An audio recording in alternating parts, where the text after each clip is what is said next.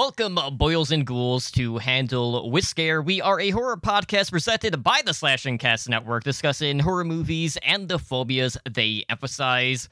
Tonight, we are wrapping up the month as we have highlighted Asian cinema across the board, as we have taken a closer look at some phasmophobia films, which is the fear of the supernatural. And tonight, we are going to be talking about one of the most bizarre acid trip movies that has probably ever been released, not just in Asian cinema, but just across the globe, with Hausu, released in 1977, directed by Nobuhiko Obayashi. And, you know, this movie is so crazy that we had to bring people on that are just as crazy as this movie, just to smooth things out, which is fantastic, because we have not one, not two, but four people on the podcast tonight, and I cannot wait. So first up, from our good friends over at the Murder Moose podcast, we have Rod. Rod, thank you so much for being here tonight. Thank you for having me, guys. You guys are always entertaining, and I really, really appreciate your very unique. The phobia thing is cool because I've said before, man, there are way too many horror podcasts that are just like doing classics only classics for everything, and it's like one of the things we try to do on Murder Moose is try to do like more variety and out there stuff. When we hit normal stuff too, but like you guys do it, and like you guys are hitting like the Japanese. You're talking about Japanese cinema and all the things you guys are doing. So I enjoy you guys a lot. So it's good to be here. And I mean, you and I have been buddies for like coming up on 3 years at this point. So it's like we've known each other for a long time. So it's good to record again. Yeah, and, I think tonight's feature was a perfect opportunity to have you on, too, just because, this is a movie that you would typically cover on your show, and it's something that's just so off the beaten path that it's a very easy conversation starter to have. And, what better way to cap off the month with the most strange thing that we could come out with? But, we also have another guest. So, Holly, you actually brought a friend on tonight, so why don't you go ahead and introduce who we have here? I did. This is John. John and I play in a band together. He's a whiz on the bass, and also he's a huge horror fan. So I'm really excited to have him on and talk a little bit about all these great movies that we've been watching. Additionally, he's my go-to guy for movies that are not easy to find. Okay, this is the guy. That's good to know. So, John, I have to ask you: have you ever been attacked by your bass? Well, only on stage. No, I suppose not. But I'm not even sure. I'm not sure. I think they caught him off guard a little bit. That threw me up. I'm not sure what that is a reference to. You play the bass, and so maybe a haunted bass. I mean, we've seen. You never know. I suppose if we're talking about the movie on hand, being attacked by my bass and swallowed and chewed up and your having fingers blood kicking fly off everywhere, then I suppose yes. Now I do. Yes, so that's happened. Nothing that happens tonight is going to be a streamlined series of thoughts, because this. I've never seen a movie, and I've watched a lot of movies where I'm like, there is zero chance that the people making this were on large amounts of drugs. I mean, Wait. and it's actually. I just wanted to say that we should kick this off by saying that wasn't this movie written by a 13-year-old? Yes. There we go. All right, let's start there. A lot of the sequences were actually by the director's daughter. But to basically summarize the plot, basically you have a schoolgirl and 6 of her classmates who are traveling to her aunt's country home, which turns out to be haunted. So in this movie, we have all these schoolgirls. Each of them have names that are defined by their characteristics of their character, very akin to what we saw from Snow White and the Seven Dwarfs. So you have Gorgeous, who is the pretty one out of the bunch. You have Prof, for Professor, the brains of the bunch. You also have Kung Fu, aka the fighter and always the one who's running headfirst into danger at all times. You have Fantasy, who is the daydreamer of the group. You have Sweet, who is the more homely, down-to-earth girl. Melody, who's the musically inclined. And then you have Mac, shortened for Stomach, who is always hungry. And, like, I love the fact that, this movie right out of the gate is, trying to, like, put words to this movie is really interesting because Hausu immediately breaks the fourth wall. You basically have, like, this yellow submarine-esque oddity voyage chock full of, like, these ultra-cinematic unrealities that really take you out of reality in the sense that, you have these hand-painted skies, you have the pastel colors in the background with the palettes, you have, like, this hyperactive editing throughout the entirety of the movie. And then, you tack on all the visual effects, and you basically got, like, this recipe for this horror fantasy that is really unlike any other movie.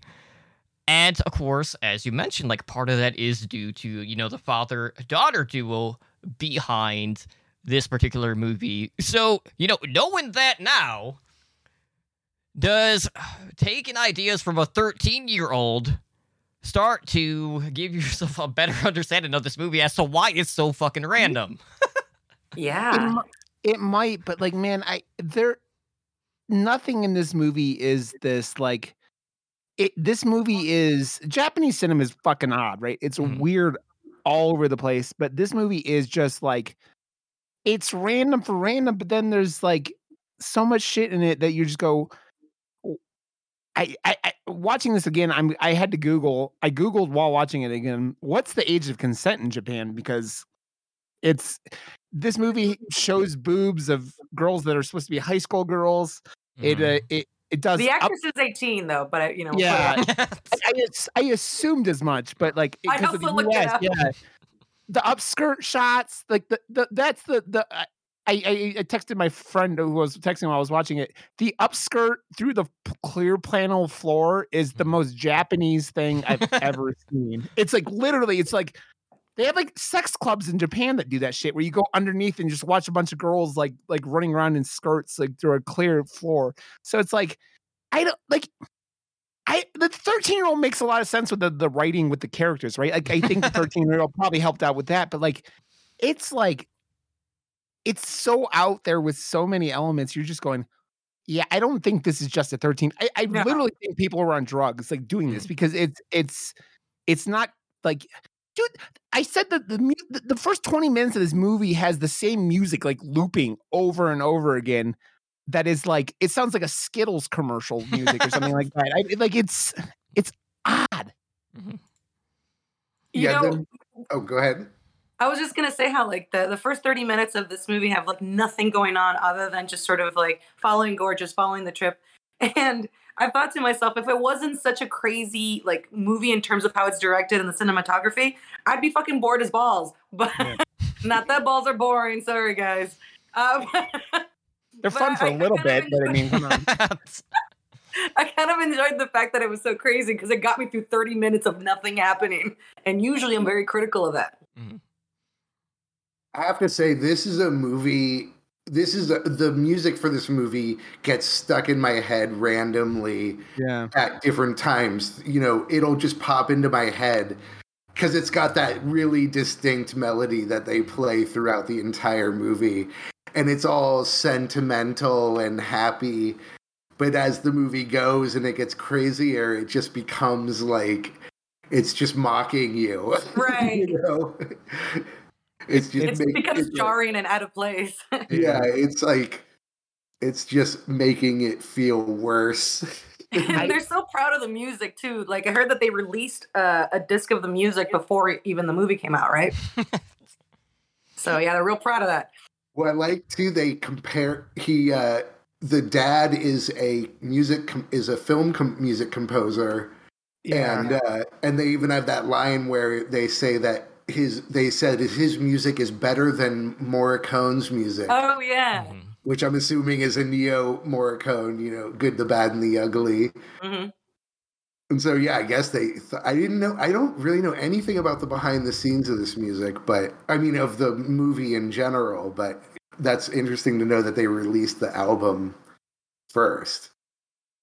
Go Go ahead, D. I was going to say, like, in regards to, like, behind-the-scenes stuff, initially when they had the idea for it, what they were going for was basically they were trying to make a quick cash grab from basically, like, the youth movement after the success that we saw stateside with Steven Spielberg's Jaws. So they were going for, like, this whimsical approach to really get a lot of the younger demographic into the theaters.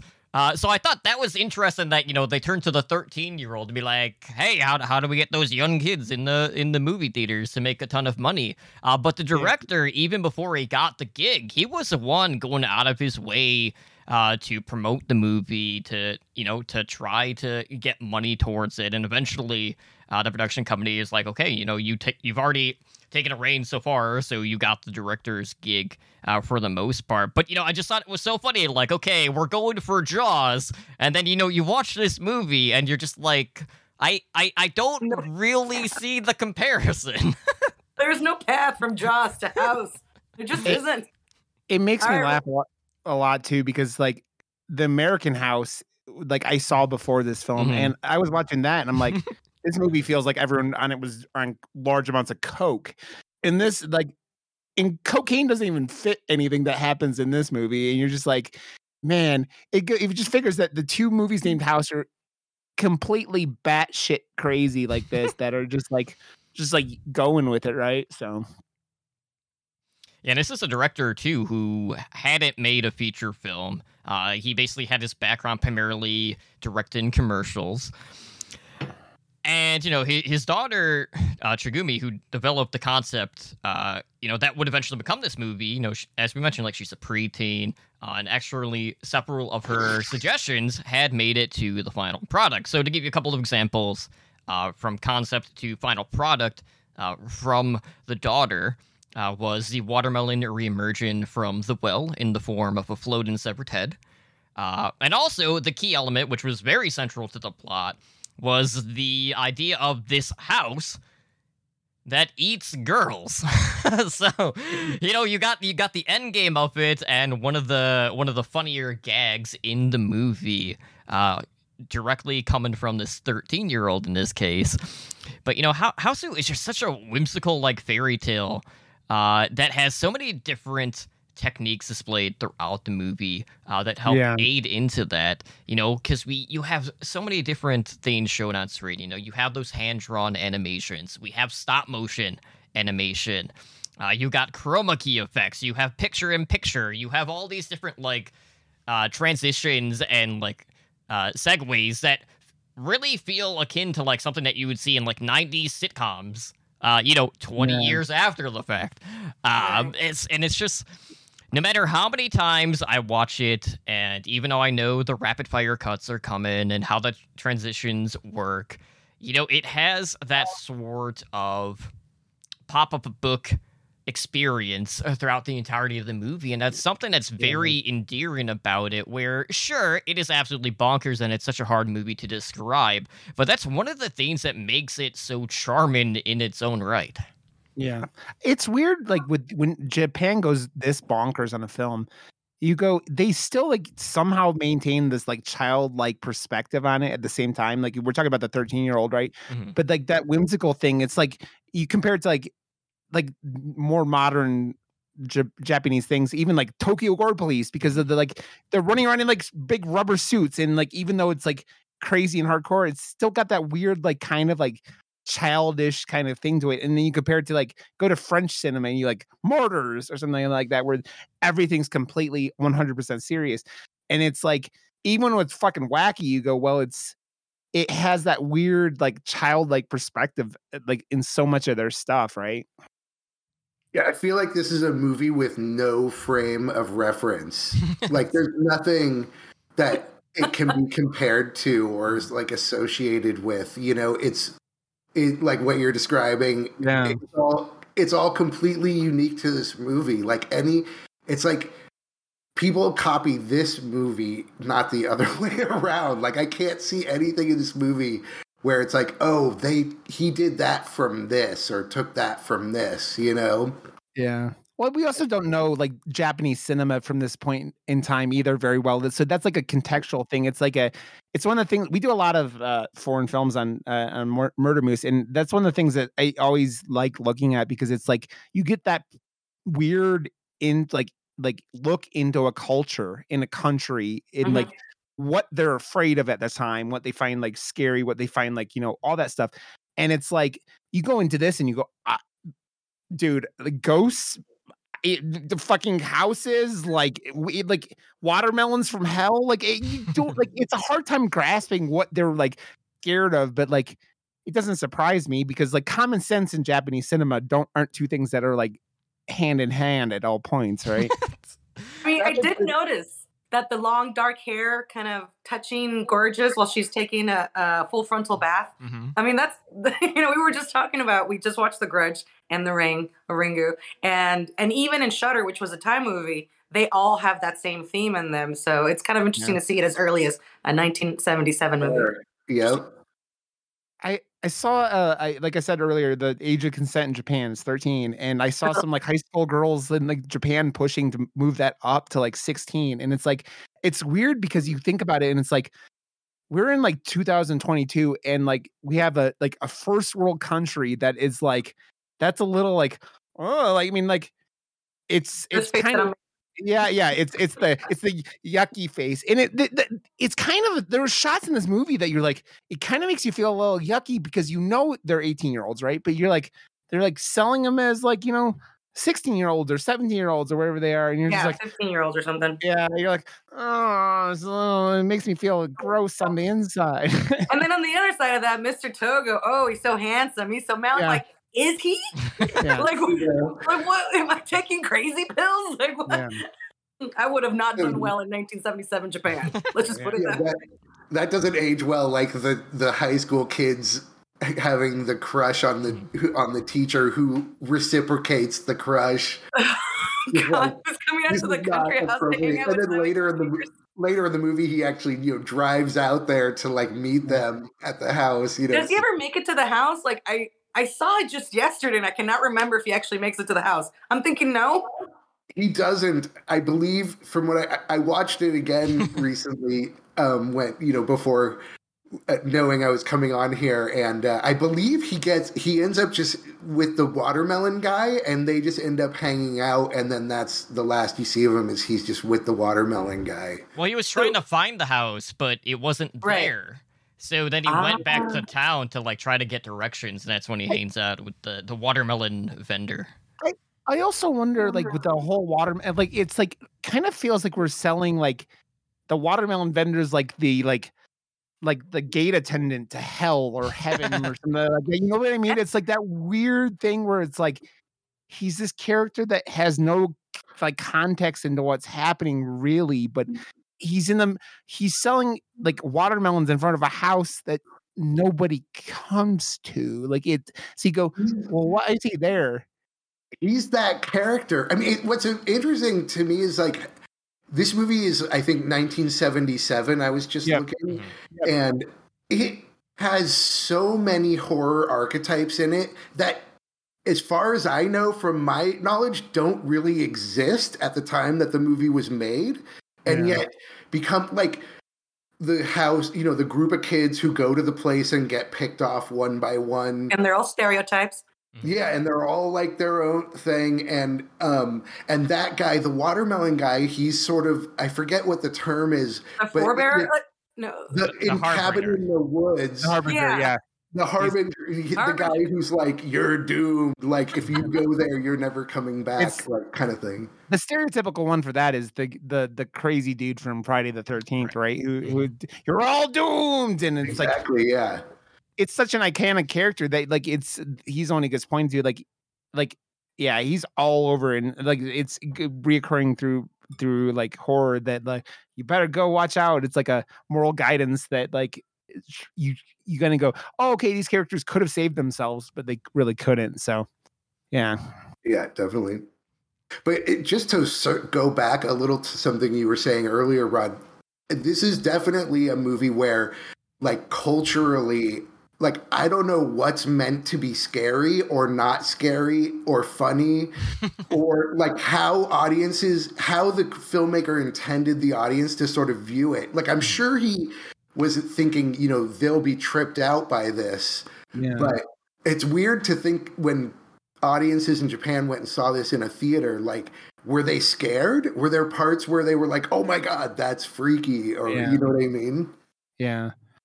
I was smiling most of the time. I was just happy. And I just want to live in that movie and not be one of the characters that dies, which I know is asking for a lot. Well, just don't go in the house. It's as simple as that. It has the death curse on it. Hang out with the watermelon guy. Wow. With all this, and then we talk about how weird this movie is. Another oddity. This movie's in the Criterion Collection, which is it is fucking. There aren't many horror movies in the Criterion Collection, right? You like things like Silence of the Lambs and like Shining and shit like that.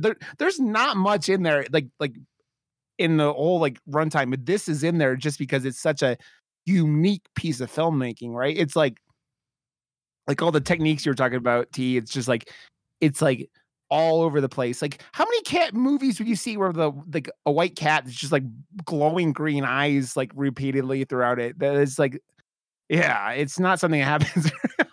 I wish it happened a lot. That's true. Well, I also haven't seen a ton of like mattresses like literally eating people outside of Deathbed, the bed that eats people. Yeah. What about the Johnny Depp's, best scene ever on the planet, where he falls up by his bed and Fred? Yeah, very, very few and far between. Yeah.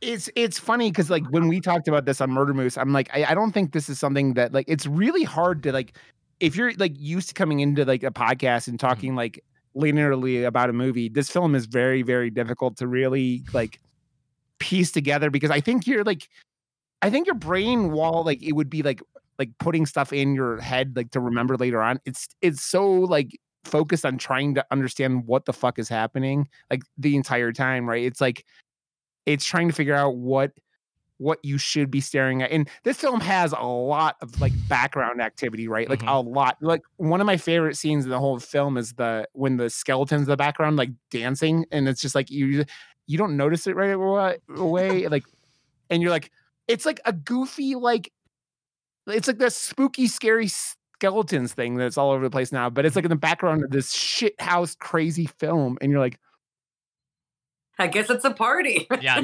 the Bone Daddy is definitely my favorite part of the entire movie. He's not even an actual character, but it's just the fact that you hear his bones just cracking up against one another as you have Melody playing the piano, or even like when the aunt like jumps up and starts to do her whole routine up on like the ceiling almost, and it's just like what is going on? It must be a lot, it does kind of remind me a little bit when it comes to like you've got a story and then you just take a segue, just a detour into nonsense and then you come back to the story. I feel like Suspiria did that a lot, where it's like, now we're just going to dance around this fucking house. It does the same shit. It's a little disconcerting, but also enjoyable. And again, lots of nudity. So I was surprised. It definitely has that surreal quality for sure, where like Dario Argento movies feel like a fever dream. This is definitely a fever dream movie for sure. Yeah, I think the best comparison I can have just from like a viewing experience is like this movie is basically the full embodiment of Toontown from Who Framed Roger Rabbit. just with how stylistic it is and how random it is and how like physics work in this world, like especially with like the severed head flying around, biting people in the ass, things like that. And it's just things that you just wouldn't actually see in the real world. It's just happening before your eyes.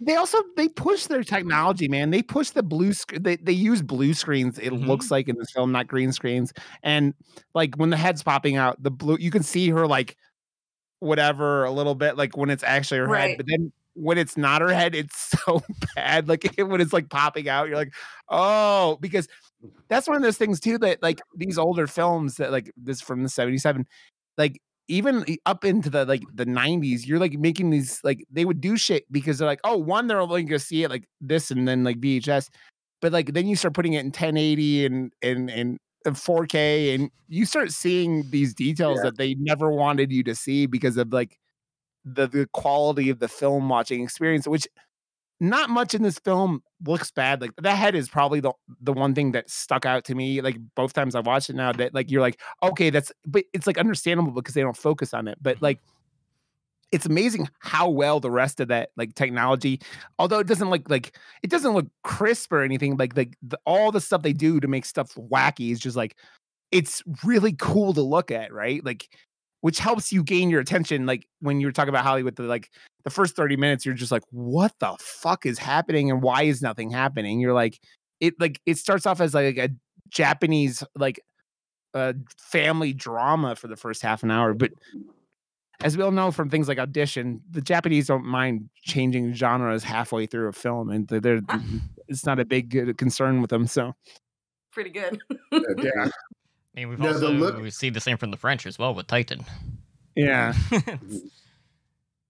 Yeah, definitely the look of the movie is great. I'm a big fan of really like over the top visuals and surreal movies, and I love they play around with the backgrounds a lot where they have stylized painted backgrounds, and then the camera will move and it moves off of the matte painting, and then you can see what's behind the matte painting as the camera is moving, and things like that. And one of the things I really love, and the kind of experimental aspect of it is really great. Like it definitely is ahead of its time in terms of a lot of visuals that were definitely completely insane at the time that movie came out, but are now stuff that you see a lot more commonly, in modern movies. Yeah, it almost has like that, I guess, for lack of a better term, like that MTV type aesthetic with music videos. And this was, 20 years before like MTV was actually a thing on the airwaves, which is just absolutely crazy to think. It's not that long. It was like the early 80s that MTV started. Well, okay, at least a decade. Yeah. 81. Yeah. Or 85. You can't tell me that the people on this movie weren't on acid. Like we're in the mid 70s here, and like that's the weird thing too. Like Japan isn't known for like drug culture, right? Like it's very harsh with like drugs and stuff like that, and obviously things like the Yakuza. But like I go watching this, I'm like, I can't see someone wasn't on some kind of drugs when like putting these storyboarding these sequences out, and just like because it's just so off the wall. That funky bass definitely connotes some drug use for sure. Yeah. There's some definite acid. Yeah. There's some definite acid rock in there for sure. It's funky, man. It goes from being like family, like drama, like fun music at the beginning for that. That's another thing. The 2 minutes they loop for the first 20. I'm like, okay, guys, okay, stop. Like you're getting earworms, or you're like, they're gonna drill into your head, and like you were talking about earlier, John. You're gonna just be randomly going, singing or humming these things to yourself. You're like, fuck, get out of my head, stop it. Yeah, definitely. So we basically streamed this last night on Twisted Tuesday, and then we followed it up with like a Splatterhouse movie, which was Vampire Girl versus Frankenstein Girl, which is another one of like the Splatterhouse films akin to Tokyo Gore Police, which Ron had mentioned earlier, and Jess basically like described House as this acid trip with a ton of things that could be easily mistaken for old sitcom montages, and I totally get that, because really early on in the movie, when you're actually introduced to all the different schoolgirls, you have the whole, we're gonna slowly zoom in on their face, and we'll do the whole circular editing trick, and then we're gonna fade into the next person, and it's just like you have that very lighthearted music to roll things up, but it's all just a setup to get to the chaos towards the end of the movie, when you start to see the sinister aspect behind the house and why they're being brought there, because they're being led to their demise.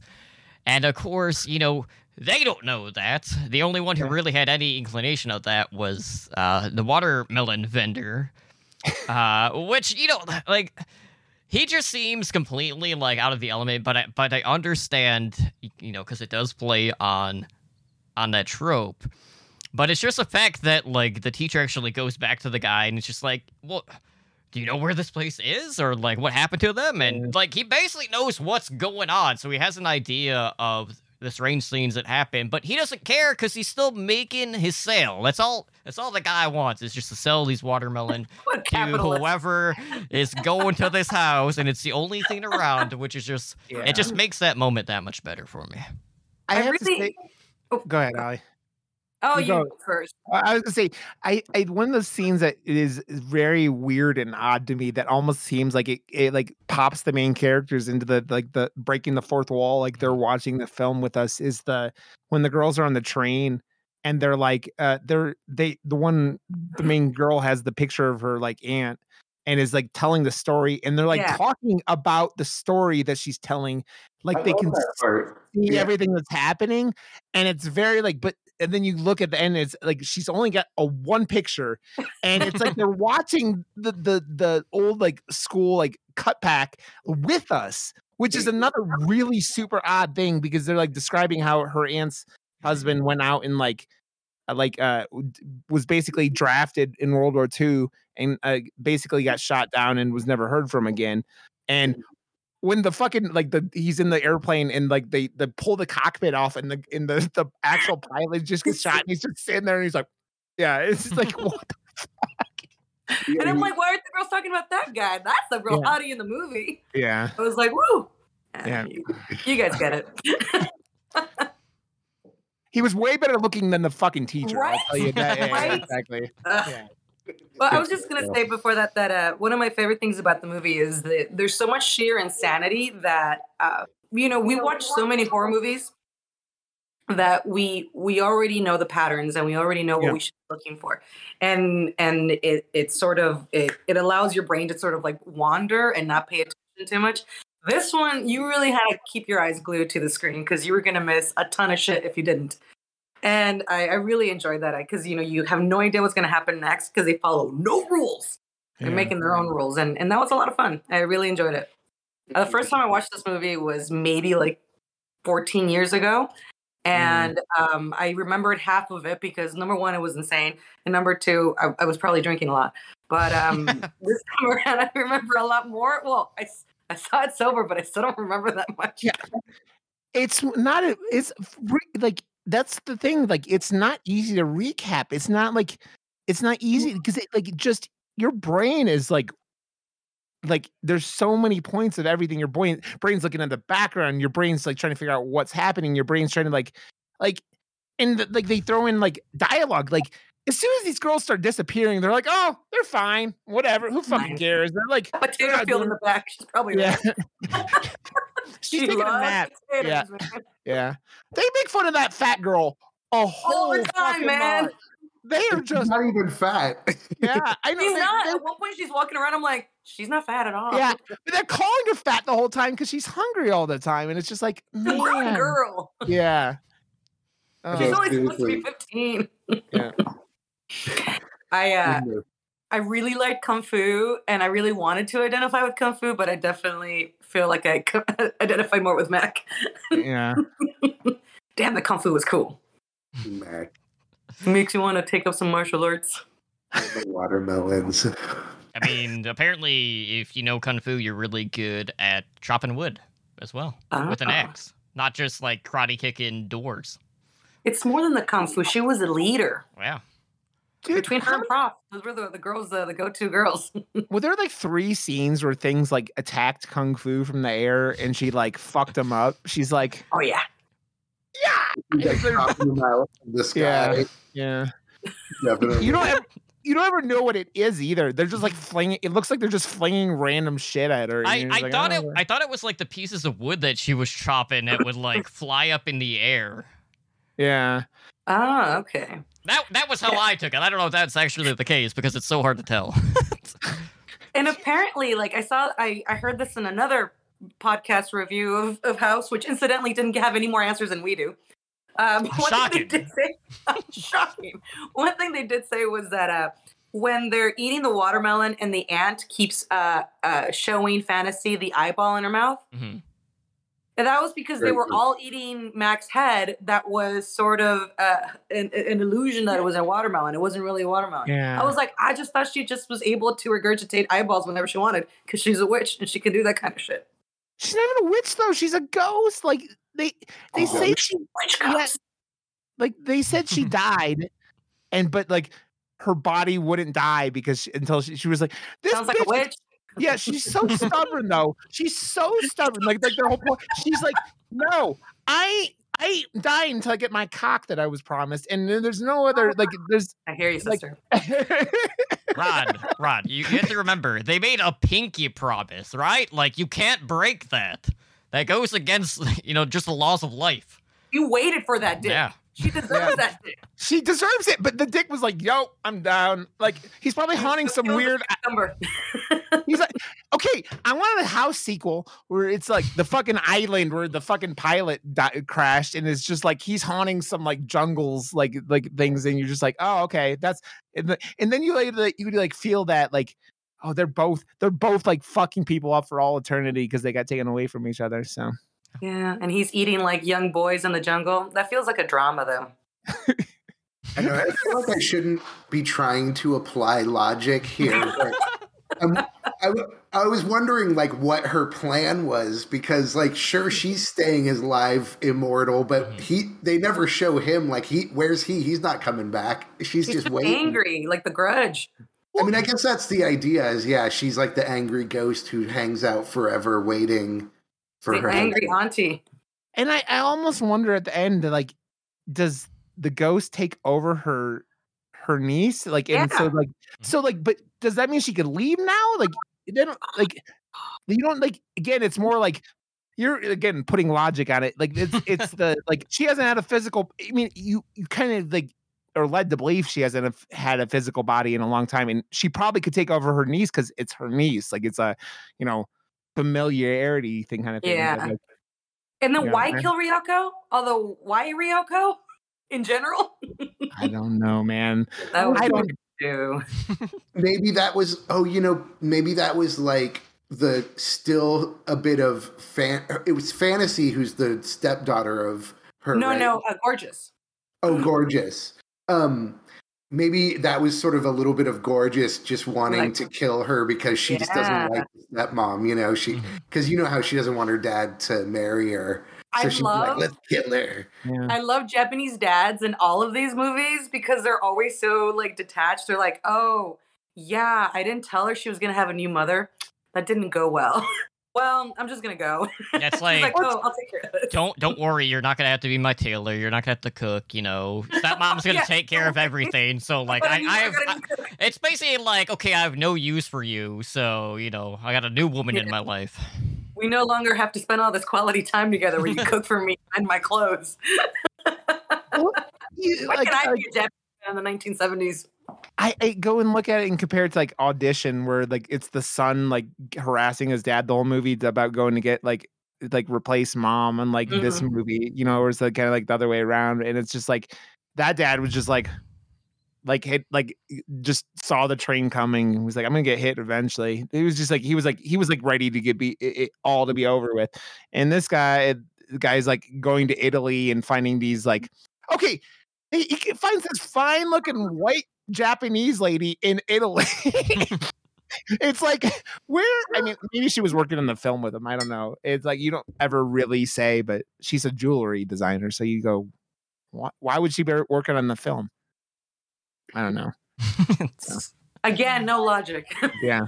Logic. Definitely like free. What's that free association like kind of story where it just kind of goes from thing to thing? Very Henry Miller. This is great.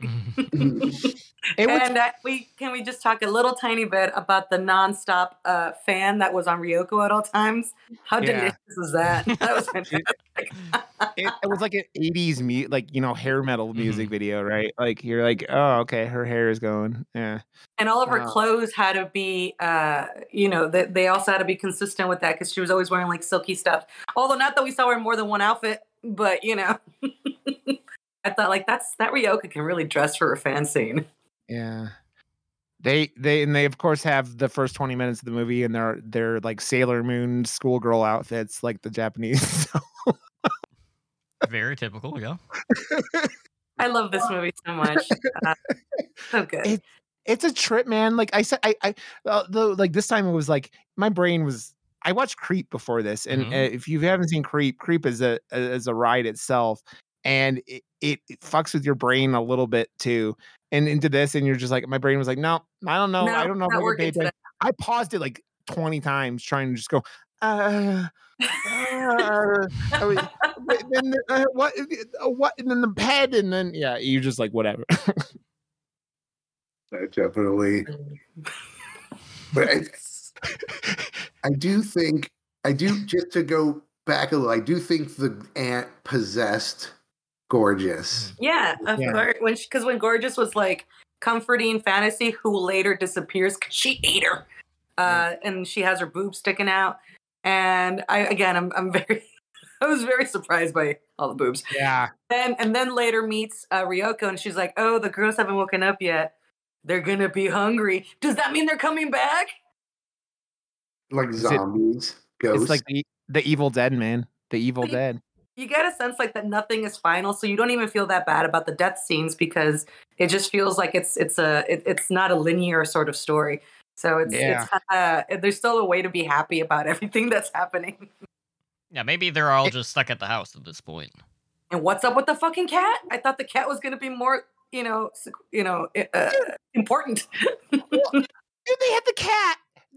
They live like on a fucking like a skyscraper. Like they're like 40 stories up, and like this cat just jumps out the window, and the little girl's like, "Oh, okay, I got a pet cat now." Blah blah blah. And then they get there, the cat runs away, and then the fucking aunt is holding the same goddamn cat, and like nobody thinks, "Hey, this is a little suspicious." My favorite part was there's a scene where the aunt's still in the wheelchair, and she's being wheeled around, and you can clearly see that somebody off camera throws her the cat like into her lap, and that is the most patient, loving, gentle cat I have ever fucking seen. Yeah, because that fucker was just like, "Yeah, all right." That's not even taking into account the many conversations that they have about the cat when it comes to being able to open and close doors. They're able to open doors, but if they close the door, then it's a witch cat. And then the entire time I'm just thinking, well, wouldn't that just be a familiar? Yeah. Definitely. That translation maybe there. Yeah, it's weird, and I don't know much about like I've gone in and started watching. It's been a while, but like I was watching for a while, like YouTube videos about like monsters from different cultures, right? And so like it's the not understanding the full Japanese like mythological creatures are very, very odd. Like they're like their culture goes back way longer than ours, right? So they have like demons and spirits and shit that you like we don't have any context with like outside of like glimpses into these films. And it's like you start seeing some of the stuff and you're like, man, they're like what's fucked up with them is fucked up for them is like stuff that is demented as shit. Like we hear like, oh, Michael Myers is running around stabbing people, we're gonna all scream and shit like that, but they got like demons eating souls from like dog, ferret, guardian. I don't know. It's just like it's so out there. You're like it's hard for us to like line up what they're afraid of, right? Yeah, they got some good culture over there. Yeah, the difference is, for them, if a cat closes the door, it's a witch cat. For us as Americans, we just be freaking out that the cat locked themselves inside the room. Yeah. That fucking cat just locked the door? You're here to be my companion. I didn't know Schrodinger's cat was Japanese, but here we are. House. That was a good one. Yeah, it is. It's really. It's funny. Like I said earlier, like both movies I've seen named House are batshit crazy. Like batshit crazy, and the Americans not as crazy as this, but it's still that movie's wacky, man. If you've never seen it, it is the American. Wacky. It's a great movie. I like it. With Cliff from Cheers. Mm-hmm. It's Cliff, the Great American Hero. Greatest American Hero. Yeah. No, that's a good one. So, did you guys? I definitely saw what looked to me like a lot of like Sam Raimi took some influence from this movie with Evil Dead 2, where you have like the fountains of blood spraying from the walls, and just like that, a lot of that chaos that's happening in the end of the movie that felt a lot like Evil Dead 2, you know? Yeah. Just filling it up with blood. I mean, even you talk about like Evil Dead, but you even take that up to Peter Jackson and like Dead Alive. Like Dead Alive is just the ending of that like film is still one of the most batshit endings of all time. So it's like, and like all these great directors, you go Sam Raimi, Peter Jackson, Quentin Tarantino, they all have such a love for film and cinema. Like, you know, Quentin Tarantino is why people over here saw Battle Royale, like shit like that, right? And like then he pulled the actress over and she was in Kill Bill. And that like appreciation of like this history of cinema gives them such a, they can go in and touch that stuff and like you know, even fucking George Lucas was ripping off Japanese cinema to do Star Wars, right? Like, so it's like, it's that like that appreciation and that understanding of other cinema from other countries, like makes these filmmakers more diverse and more like have a bigger bag of tricks to go into, right? And it's a really good way to surprise your own culture when you can just, because you know this is our culture, so we all kind of have the same frame of reference. If you bring something in from a different one, it's just very pleasant to be taken out of your own little bubble and then, you know, incorporate it into your own, because we were just talking about that with The Ring and The Grudge and all of those elements of Japanese horror that were brought into that are now canon for American horror. So yeah, it's funny talking about this movie is like you can't talk about it like a normal movie. It's impossible. Well, because it's not normal. Nothing about the movie is normal. Like you can't just be like, oh, the story is like this and the style is like this. It's all kind of intertwined together into this completely crazy stew.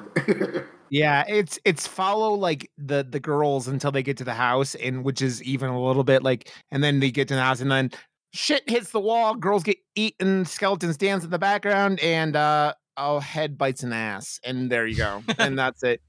It's something that head biting the ass is like the most famous scene in this entire movie, that like it's like I see it on YouTube videos and shit all the time. And it's like one of the scenes that gets like referenced a lot. And the piano. The piano scene to me is more iconic between the two. Just because like as like I played the violin for like 15 years, and you know, as a bassist, I'm sure there's been more than several occasions where you feel like your fingers are falling off, but maybe not quite to the point where you feel like your bass is actually chewed off the entirety of your finger. Or maybe when you're changing out a string and it lashes you across the face. That's happened to me a couple times. Yeah, I've had that tighten in the strings of my violin on more than one occasion. Definitely. Ugh. Man, it is amazing. Like I feel like I was thinking about while we were talking about this, like if this movie was made in like, you know, 2020, you know, like modern times, and you go, I think it would, I still think that this film would probably do pretty well in Japan, like with a modern version of it. And I still think 97% of Americans would hate this fucking film. It's like us, people like us who's sitting here talking about this, where it's like that, it's that weird, odd, quirky movie. And like, you go and watch enough like weird independent horror like from this country, there's like, you know, English, and you go see when stuff gets really odd, it ends up being like critics really like it, like this film, and then the audiences, like American audiences or people like on IMDb and Rotten Tomatoes hate it. And so it's like this is the kind of stuff you go, that's why it's in the Criterion Collection, because like people like critics watch films all the time. We watch films once a week for our podcasts and stuff like that, but like they watch even more film for that's their job. Yeah. So when shit gets wacky, shit like this, you're just like, they're just like, okay, something different. I don't have to see the same shit over and over again, you know? Something original. Yeah. And yeah, that was, I mean, I think that's what a big strategy in the movie, right? Just overstimulation, making sure that there's no chance for you to sort of get a grip on anything. Yeah. And that's fantastic. It's a roller coaster, and I really enjoyed it. But I'm a really upbeat person. I enjoy most movies, except for the children. or the American version of Shudder. That thing was a piece of shit. Mm-hmm. Hey, I didn't force that upon you. You took it upon yourself to go out of your way. It's true. And I knew it was gonna be bad too, but I just wanted to have the validation of saying I saw it and it sucked. As I saw, like, it's a big fucking making me angry point of remaking, especially Asian films into American films. I just saw that they're remaking The Raid with like Michael, like what do you call him? And I'm like, why? Why would you need to do that? And my only thing to add to that, Rod, is just the fact that we've kind of already had that with Dread, because that was as close a remake as The Raid as you're going to get. So it just feels completely unnecessary. Well, it's one of my favorite films, top 5 films of all time, is Old Boy, and I refuse to watch the English version where Thanos fucks the Scarlet Witch. It's so bad. And I'm like, I'm not, no. And I'm just like, stuff like that, and like stuff like Let the Right One In. They remake it, change the name, shit like that. It's like, why? Reading, like, you could turn this fucking film on and not even have like subtitles on and just watch it in pure Japanese, and I don't think you're losing all that much, to be completely fucking honest. Like, have you guys ever watched Brandon Tenold on YouTube, who goes and reviews like old crazy B movies and stuff like that? No. He occasionally he does like Turkish films, right? Like, you know, the crazy like that just rip off whatever film they're ripping Star off. Wars. Yeah. And Turkish Spider-Man, which has the guinea pigs eating people alive, which is a bonkers thing. And occasionally he'll get a hold of one of these movies, and I think it was like the South Korean, like, it's like, I don't know, some anime that they were like ripping off something, and he doesn't even get that fucking dialogue like dubbed in English, and it doesn't matter. And I feel like you could watch this movie, not have any English on, and I don't think that you would like understand much differently. You might not know who the ant was, and you might not know like whatever, but like I think you could get like contextually like a lot of the clues you would need to kind of follow. That one kicks butt. That one likes meat. Yeah. Yeah, you could follow it just as well, I think, for sure. Yeah. Like, subtitles. What did the dialogue really provide us? Like, this is definitely the kind of movie that you turn on like at a party with no sound, where it's just the picture in the background. I will be doing that. The dialogue basically told us that the girls are like wandering around naked, basically, because all of them are stripping, and no one knows where anyone is. Yeah, that's basically the. It was really gorgeous. That and the fact that you can use a well as a refrigerator if it's broken. Pretty good idea too. Yeah. How do you come into this woman's house who doesn't have any working appliances? 17 come into this house that you haven't seen her since you were like 2. Yeah, and like again. Didn't the letter just appear in her fucking room? Like, she writes her aunt a letter, and she's like, "Hey, my dad's an asshole. I haven't seen you since I was like 7. Can you like, you know, let us come like, you know, hang out at your pad?" And then like the fucking letter just appears in her room, right? Like, I'm not crazy, right? That's how it like, and doesn't think anything's out of it. Doesn't think the fucking teleporting cat gets like jumps up to your fucking like 30-second story window. No, nothing odd here. And then your friends start dissipating. Oh, we're good. We're gonna just keep like, you know, eating watermelon and shit. Like, that bitch anyway. Yeah, the first girl that disappears is the girl that you make fun of for being fat all the time, and she misses dinner, and you guys don't like. That's a good point. Yeah. She's in the potato field picking potatoes because she loves potatoes. You ever tried to eat a raw potato? It's not a great meal. Mad. You can't put it past her, man. Yeah. I offer my wife potatoes because she's half Irish, half Russian. So she's like, potatoes are like in her, like vodka like works like water to her, in like her state of the Irish Russian blood. So. Man, I don't think you're gonna get much crazier than this film. It's. I think of like maybe going to look at things like Ben Kingsley. What's that fucking weird film, the expression film, where you're like, it's like the god like birthing Earth, and then like the guy like kills Mother Earth, and then like Mother. Is that what the black and white thing and all that stuff? Oh no, sorry. I thought you were talking about the Jennifer Lawrence one where they have a house. it's this weird like silent film that like is horror, and it's like the guy gets birthed and like kills God, and it's like one of those films that's like that or Ben Kingsley. If you start going down the Ben Kingsley route, maybe you'll get like a Field in England or some shit like that, which is another one that I've never seen, but it's I was just gonna say that this makes less sense than Eraserhead, and that's not easy to say. Yeah, if you're out weirding David Lynch, you're doing something impressive. So that was another influence I saw on a couple of shots where I was like, this feels very Lynchian. Well, that the Eraserhead came out right around the same time, right? Like 77. Somebody look it up. Here, I'll look it up. Yeah. Or was it early 80s? That's interesting. It's 77. Yeah. Oh wow, same year. Yeah. So that's what it's a like. Good year for nonsense, huh?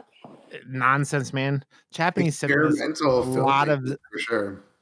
Hey, man, have you ever you've seen even more Japanese cinema than I have. Like, have you ever seen like a straightforward Japanese film? Like, it's like even their anime can like be a little like there's a lot of anime, right? But I think the only thing that really falls into that category are like most of the samurai films, but anything deriving from that, like outside of that, it's just completely different from like the norm that we're used to, basically. Yeah. Man, I really like a lot of Japanese cinema. Like I think of things like Versus. That film is just like he basically combined The Matrix and Evil Dead, and you have that film made on a shoestring budget. Like that film is wonderful. Things that like, have you ever seen Returner? Like it's like E.T. meets the Matrix. Like they were combining the Matrix with a lot of things in the early 2000s in Japan. Shit like that, and it's just like they're super creative, but they're like, again, we don't. They can watch Dragon Ball Z for 300,000 episodes where nothing happens for just like 90 episodes in a row, and like because they're like getting ready to fight. But then, I feel like we can't go an entire episode without me mentioning Tetsuo Man of Steel in terms of batshit crazy. Yeah. And drill penises. Yeah. Mm-hmm. I've still never watched that. It's on my list, and like I was gonna do it on the podcast, and then I listened to you two talk about it, and I'm like. I'm gonna have to be a very specific mood to talk about that one, and it's like, it's a fantastic movie. Yeah, that gets another guy who you just go, this motherfucker was determined to complete this this insane movie. Like how long it took him and how much money he put into it, and like you're like, man, this dude was just like determined, and that's the kind of stuff that just like it. I think it's very hard for me to usually like not prefer low budget, well done horror compared to big budget horror. And like I've said it a lot of times, but I think my two favorite horror movies of all time that are like movie going experiences were Paranormal Activity and Blair Witch Project, and they're both made with like nothing, right? Like it's like no money at all, and it's like I think low budget horror. Like last year, Night House was like my favorite film that came out. And it's just like made with $50,000, right? It's like low budget horror is just they gotta try harder. They gotta try harder, and they don't do shit that like they don't over CGI things like the Thing remake. They don't like show things that you don't want to see. They don't like they're forced. Like budgetary reasons are so good for horror, and it's like I don't know. I like. This movie felt like it had a huge budget, like for the insane shit happening on it. But who fucking knows? I don't know how long it takes and how much money it makes, to do these kind of effects. But the Invisible String budget was through the roof. Oh man, it's bonkers, man. And to your point, like those low budget movies, they also have to be really smart about how they use every single minute they've got. Yeah. There's not gonna be a lot of filler. There's not gonna be a lot of bullshit. It's all gonna be as good as they can make it, and it's always really great. In fact, Thanksgiving was made for only $3,500. You can't even buy a car for that. And then you go watch Thanksgiving 3, and you go, oh no, we haven't gotten there yet, Rod, but it's coming, and it's not a good trip.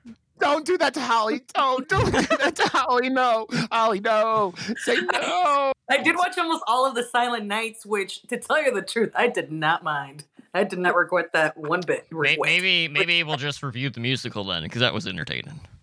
I haven't watched it yet. I know you sent it to me. I didn't watch. I was like, man, it's funny, man, because you go and look at The Headhunter, and that movie fucking is awesome, and it's just like, but I think he thought that what people liked of the first Thanksgiving wasn't what people liked in the first Thanksgiving, and I think he learned his lesson with that one. But that shit was we're talking about trippy movies. That's another one that's like. John, have you seen that one? Thanksgiving? Not yet. No. Thanksgiving doesn't have space penises with mustaches on them that that regenerate. So like Thanksgiving 3 is a fucking riot, man. In a riot, but in a bad way, not a good way. Like it's like Black Friday trying to get a PS5. I was trying to see if I have my T-shirt next to me. I don't. It's in the laundry. Damn. Definitely gotta check it out. Yeah. Sure. I really like the first one. The first one makes me laugh and has jokes, and it's just like it's so perfect for how bad it is because it embraces it. Like, bad movies. Like the problem is that they often they embrace their own hype. They kind of do shit like that. Like we watched a movie called Sharks of the Corn recently, and it was not only really one of the worst movies I've ever seen. It was also an hour and 45 minutes long. And it had all the bad stuff, and you're like, oh my God, no. No. Well, that's the thing. It's like a bad movie has to be naturally bad. It can't be intentionally bad. It's like you have to be trying to you got to be trying your best. You got to be trying your hardest and fail to make a good bad movie. Like Trauma's really good at that. They try really hard, guys. Yeah. Well, it's like Uwe Boll, it just doesn't try to do anything. He just makes garbage films, right? It's that kind of stuff, right? It's yeah. Don't even get me started on him. There's too many terrible video game adaptations. Not to say like the bar was set really high for video game adaptations because they're 99% absolute garbage, but you know. Dude, that new Uncharted movie looks real bad. I mean, real bad. I'm not saying it is, but the trailers and it's just like that trailers for that Resident. I still haven't watched the new Resident Evil because the CG in those trailers. I was like, you got to be shitting me. This looks like a micro budget film. Like, yeah. I only got halfway through the new Resident Evil movie, and I said, I was figured I'd watch the second half later, which I haven't gotten around to. But no, it's if you can believe it, that they attempted to make it more true to the video game, and it made it worse. It's actually way worse than the Anderson movies with Mila. Those are better for sure. Yeah, interesting. And I felt the same way with like the new Mortal Kombat that they released on HBO Max. I was so disappointed with that. I mean, how are you to go release a Mortal Kombat movie without a fucking tournament? It's like they just greenlit a second one too. That's the core plot of the game, and we're not going to get into that. Not to mention, my main just gets offed like almost immediately after Sonya gets her fucking energy rings. What the hell? My wife loves Liu Kang or the other guy, the guy that with the hat, and she's like, he was on screen for like 8 seconds, and it's like she was not happy about that. So yeah. So yeah, go watch something that won't make you disgruntled, like Hausu, released in 1977. Just go in. It's a Criterion movie. Just go in expecting insanity. If you are in a legal state of marijuana, it may help the experience. It will help the experience. There's no way about it, but it has to be legal. So, you'll be like, did I miss something? No, you didn't. You didn't miss anything. Like I was telling you guys before, I slept through 15 minutes of the beginning of this movie, and it still made as much sense to me this time when I watched it all the way through. So, definitely, yeah. It's one of those movies. Every time you watch it, you see new stuff, and new things kind of click. Where you're like, oh, like that's kind of related to this other thing, Like when the professor's on that mattress and the whole house is flooding, and there's like 7 feet of water in the house, and then she loses her glasses, and then she goes into the water, and so she's dead. And then this weird thing that's like a metal bobby thing comes up, and you think it's sentient because it's kind of moving, and it's wearing her glasses, and then it goes away. What the fuck was it? Wasn't that blood, by the way? I didn't think it was water. I thought it was filling up with blood. I don't fucking know. Bloody water? Let's just call it. Let's just, split the difference. Kind of like the well water with blood mixed in yeah. it. I love that shot. One of my favorite shots is the girl sort of absentmindedly reaches over to get water from the faucet, and it turns into bloody water, and then she just takes it and drinks it without looking. Doesn't it taste like coins, girl? No? A little like cabin fever style. It's like she was. Oh, I'm not even gonna say it. Even too far from me. I was not gonna go down that route right now. Wow, Rod, you're actually showing restraints. I have a little bit of restraint. It's you are a guest in our house right now. I don't sit on the floor unless they tell me it. Yeah, it's okay. All right, so maybe we can go around the room here, and you can pick out your very favorite scene or person or something. No? Yes? That's fine. Well, I've already said my favorite scene was the piano scene when Melody is getting not only her fingers bitten off, but then she's also getting completely eaten while the music the piano continues to play music during the entire scene, despite the fact that she's dead. So there's that. Pretty good. I think myself, I'm gonna go with the watermelon in the well and now decapitated head scene. That was pretty great for me. I mean, you have a girl ahead eating ass. I'm gonna go with that also. That's my. See, that's 2 points for eating ass. Yeah. 2 points for eating ass. Yeah. You only need 2 votes. Am I right?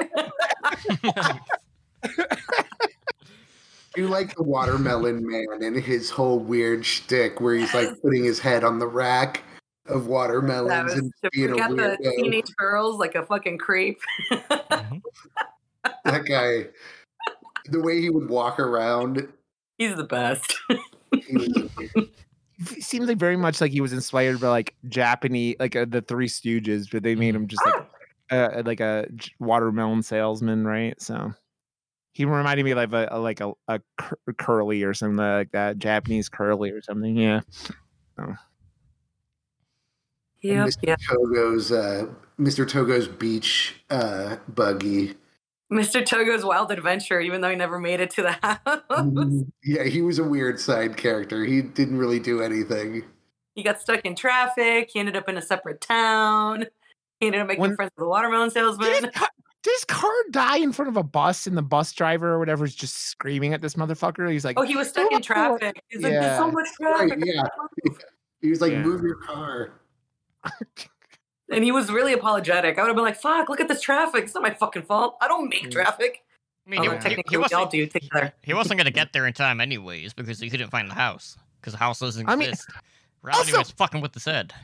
He was ultimately like the creepiest character in this whole movie because he was trying to go fuck high school students and the only one who makes it out alive. Like, yeah. Really? Japanese culture. Again. The very manly and handsome Mr. Togo. Yeah. He looks like a janitor, like with like dressed up like a day of the beach. I don't know.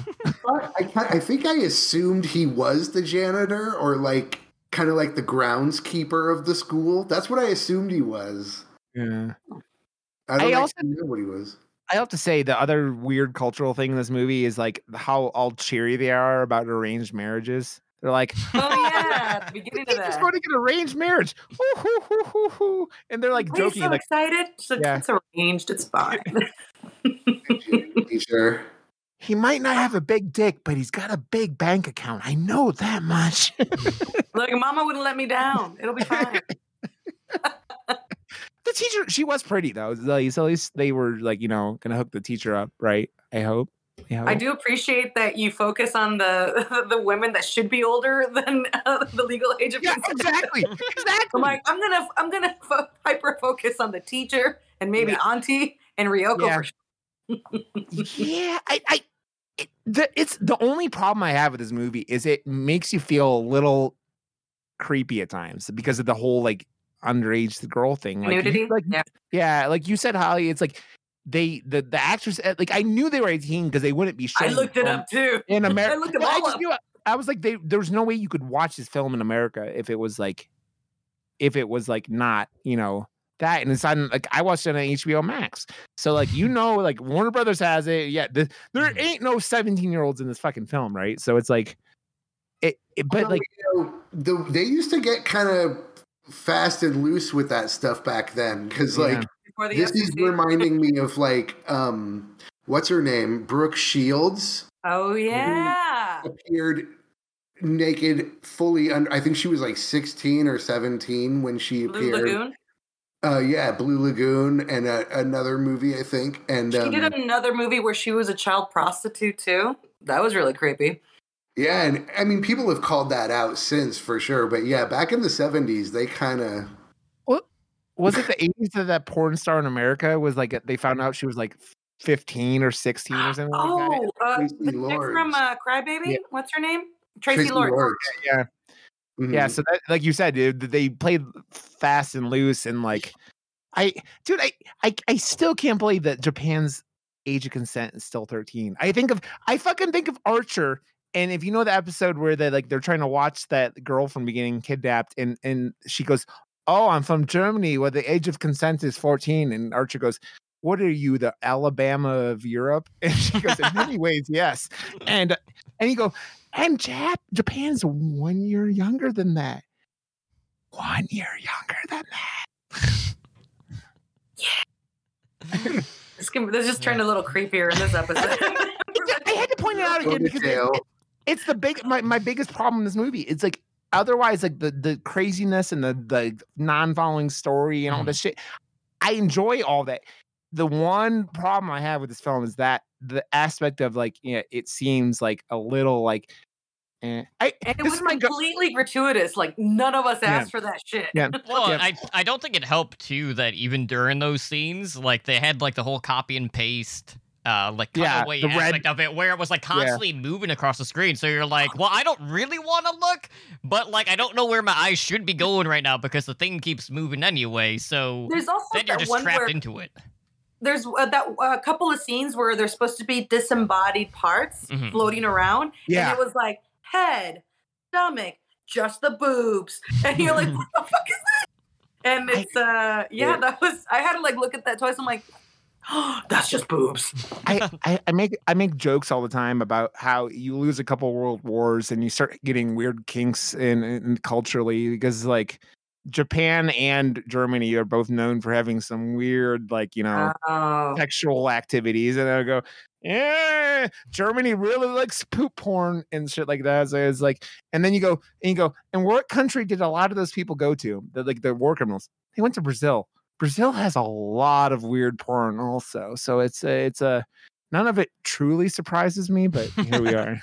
Here we are. Maybe we should have been, we were asking the wrong questions. Like, has anybody checked in Japan lately? What are those guys up to? After watching House, they need a checkup. No, just kidding. Hey, a little wellness check. CPS on Japan. Yeah.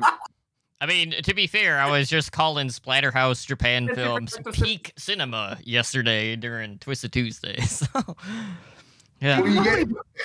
What about like the fart films? You know what I'm talking about? The fart themed like horror movies and like Zombie Ass of the Dead. Yeah. Yeah, exactly. That director has some interesting filmography. And a weird support system. They're like, yeah, here you go. Here's the money. Go do your thing.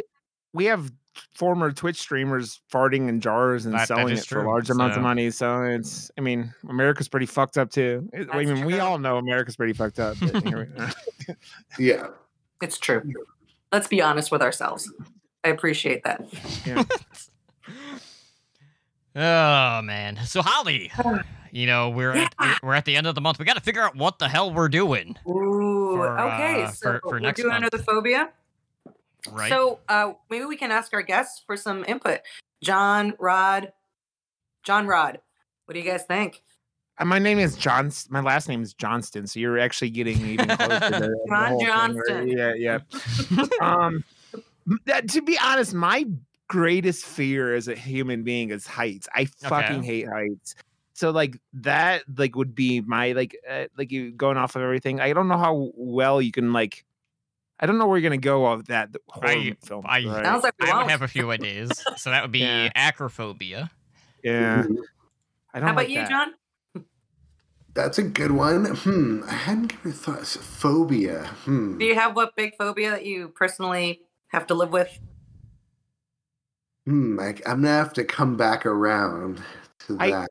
I think if you guys have something that could provide some really interesting films, I think if you do clowns, it would be like you could do things like That'd clown. You could do Stitches. Stitches is fucking wonderful if you've never seen it. I've seen it. Clown is great. So Clowns? like, yeah, I mean, you could do Killer Clowns from Outer Space. You could do a lot like with that. Yeah, basically, I love Killer Clowns from Outer Space. We do have kind of like our shortened list of like ideas that we passed around, and that was one of them. Actually, both of the ones that you mentioned were on our list. Yeah. We were also talking about fear of sex. What's the name of that? What's the word for that? That one was genophobia. Ooh, You could end back up in Japan for that one, I think. We could, you could also do like It Follows. Yeah. Teeth. Contracted. Scream. You would have to do technically. Teeth, right? Yeah. What's the second one? You could do Arachnophobia. Just do spider movies. That one's a little bit trickier because there's not as many spider movies. Yeah. You could do Arachnophobia. You could do. It's also it would be named after the theme of the month. Yeah, I mean, Eight-legged freaks. Is that bad Shatner movie? Which one? Is that the bad Shatner movie with the spiders? Kingdom of the Spiders. Yeah. This sure is.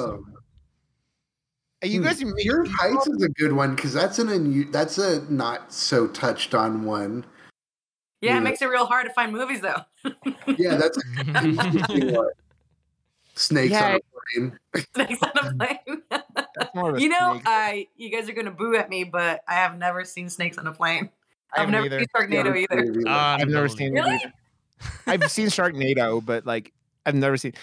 We have a reoccurring thing on Murder Moose where we have one of my friends is really terrified of sharks. So every time we find a weird shark movie, she comes on and we talk about it. And we're 50-50 with the pickings from that one. But yeah, so.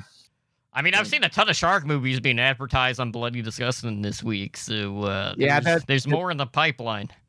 The new Alicia Silverstone one comes out where on Friday. Her and her husband get stuck on their house gets like washed into the ocean, and it looks crazy. There's also Is she going to be in that longer than like 10 minutes, or is it going to be like The Lodge? It's a very the Lodge is a happy family friendly like the cheer up movie that The Lodge is. Take that with your antidepressants, man. Fuck, that movie is. Not an easy sitting. There's also Fear of Children. We did. Yeah, they've done that. Fear of Children. We did a really good one too. We did The Bad Seed, the movie from the 50s, which is surprisingly good. It holds up hard. And what else did we do? Oh, the Happy Birthday, right? Bloody Birthday. Bloody Birthday. It was really good too. Some kid gets hit with a lamp, and that was fun. Wasn't that your first? That was the first like a phobia you guys did. Yes, it was. And the very first movie we did was Goodnight Mommy, which is a fantastic movie. Yeah. Good you stuff. could that film, like that phobia, you could do a lot. There are tons of like just really fucked up ones. I mean, you could even do like comedy, like ones like what's the one with Adam Scott that was like with his stepson's evil. Yeah, I like that one. Yeah, when he makes him good with the power of love. But he's still evil. Yeah, that was Evil something. I can't remember what the full title of it was. Evil Seed? I don't fucking know. Now we're just combining movies to make up a title, which might actually be what it is. I don't know. All right, we'll figure it out though. We'll do some homework and we'll come up with our next phobia. It's gonna be a surprise. This is what we're doing. Surprise. No, we'll announce it on Twitter. We're not. This is the most murder moose. This is the most murder moose thing ever. Just not even telling you what's next month yet. We're not going to tell you what's happening next week, but I will tell you what we're doing tomorrow. Or, the day that you're probably going to listen to this because it releases on Thursday. So, guys, this is what's going to be happening for the foreseeable future. Every Thursday night at 8 p.m. Pacific time, we're going to be doing a watch party on Stream Lounge. And if you are not familiar with Stream Lounge, this is basically one of the partners for our podcast network. It is basically a Stream Lounge, which is kind of like a combination of Twitch streaming as well as, viewing things in like Netflix or Shudder.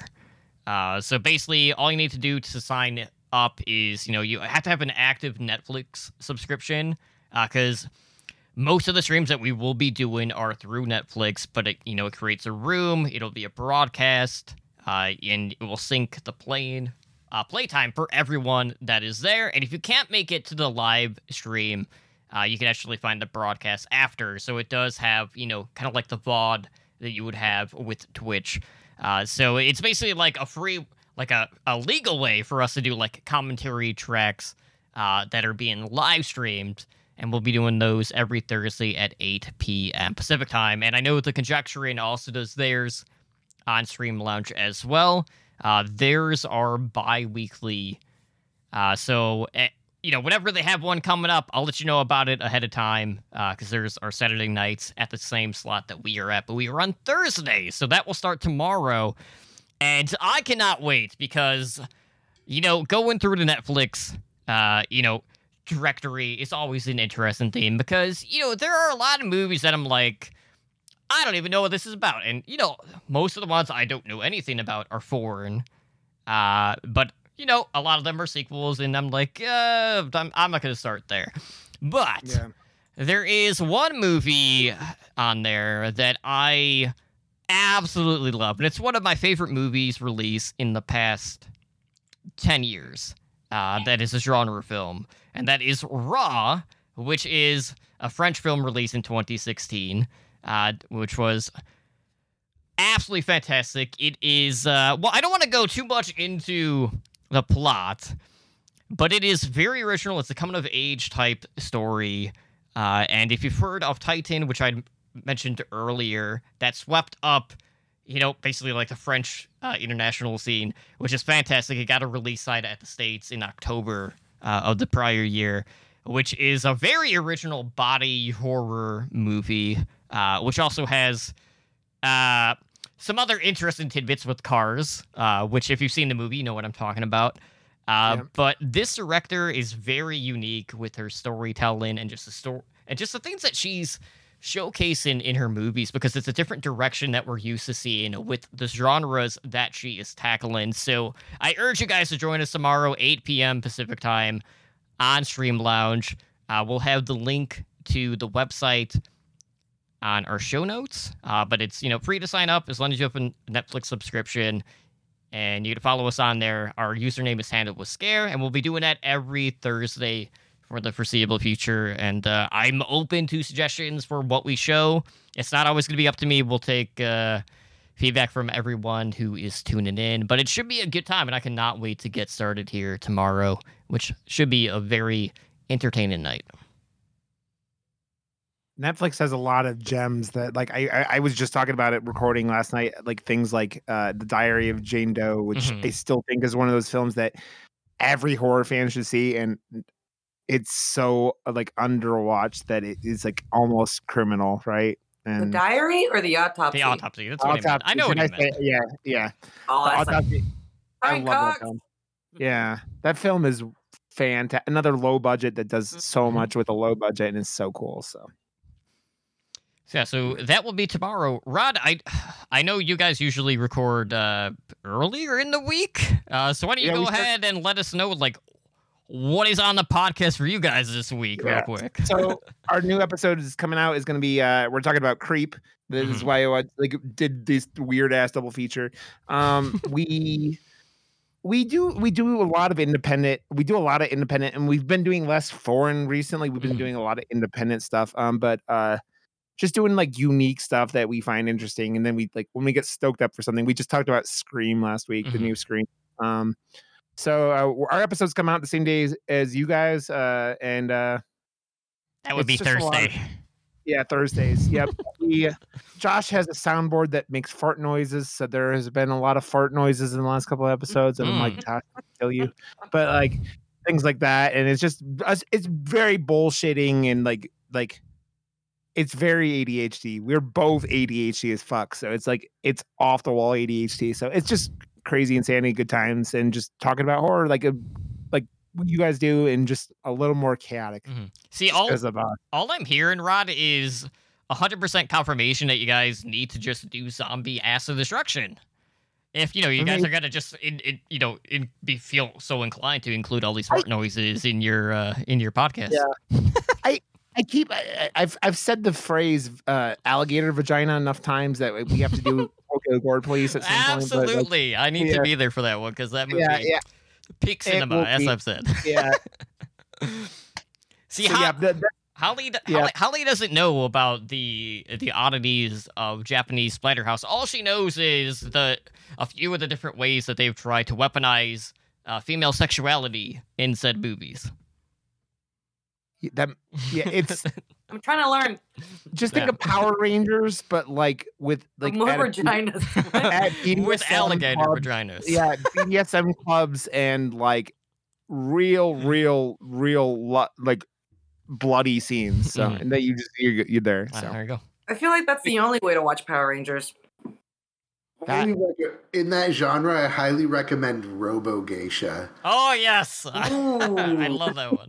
I mean, you can. It's really hard to go wrong with Splatterhouse movies. That and Dead Sushi, another favorite of mine. I haven't seen that one. I know about that one.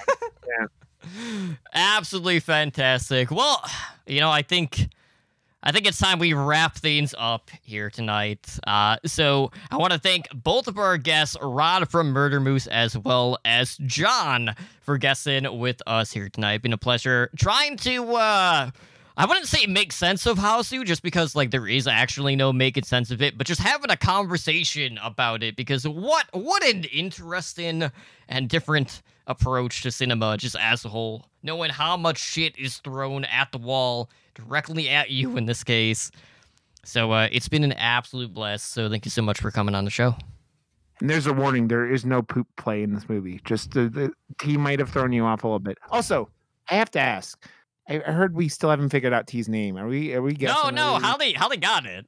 Oh, did she? It's because I gave her such an obvious 50-50. He gave me basically 4 names to pick from, and then I picked 3 that weren't it, and then by process of elimination, I got his name. So. Okay, cool. I wanted to chuck names at the wall. I'm gonna leave it mysterious for me. I'll go find that episode. Why don't you try a few, and then we'll see if you get it. Nah. I don't want to be screamed at by the No, actually, audience. Tumbly Drunk is my real name. I actually changed it legally. Nice. I approve. It's badly scribbled on his birth certificate, and his mom's very upset. Yeah. They're like, who's this? I mean, no one calls me about anything else, so I don't know why everyone makes such a big deal about it. God. Why is it such a big deal? That's who I am now. I have lived the persona long enough to know my true identity. But anyways, all right, if you guys are looking to contact the show, of course, you can do so on all the different platforms. I started a TikTok for the podcast. That's been interesting. I'll have to download TikTok now? No, you don't have to. That's just me fucking around with new ways to try to get more people to check out the show. But we do have a Patreon where you could... pledge $1 a month and unlock any number of perks, including being able to select new films for us to talk about on a podcast, as well as maybe even selecting our selected phobia, which is up in the air for February until we say otherwise. But we'll obviously have something. So, find us there, but primarily we're on Twitter at HandleWithScare, and you can contact the show via email at handlewithscarepod@gmail.com. But for now, thank you so much for joining us here tonight on Handle with Scare. This has been episode 44. Trying to just break down, or just emotionally break down, everything that happens in Hausu. Like, it's been a ride. John, Rod, and Holly, thank you so much, and we'll see you guys back next week.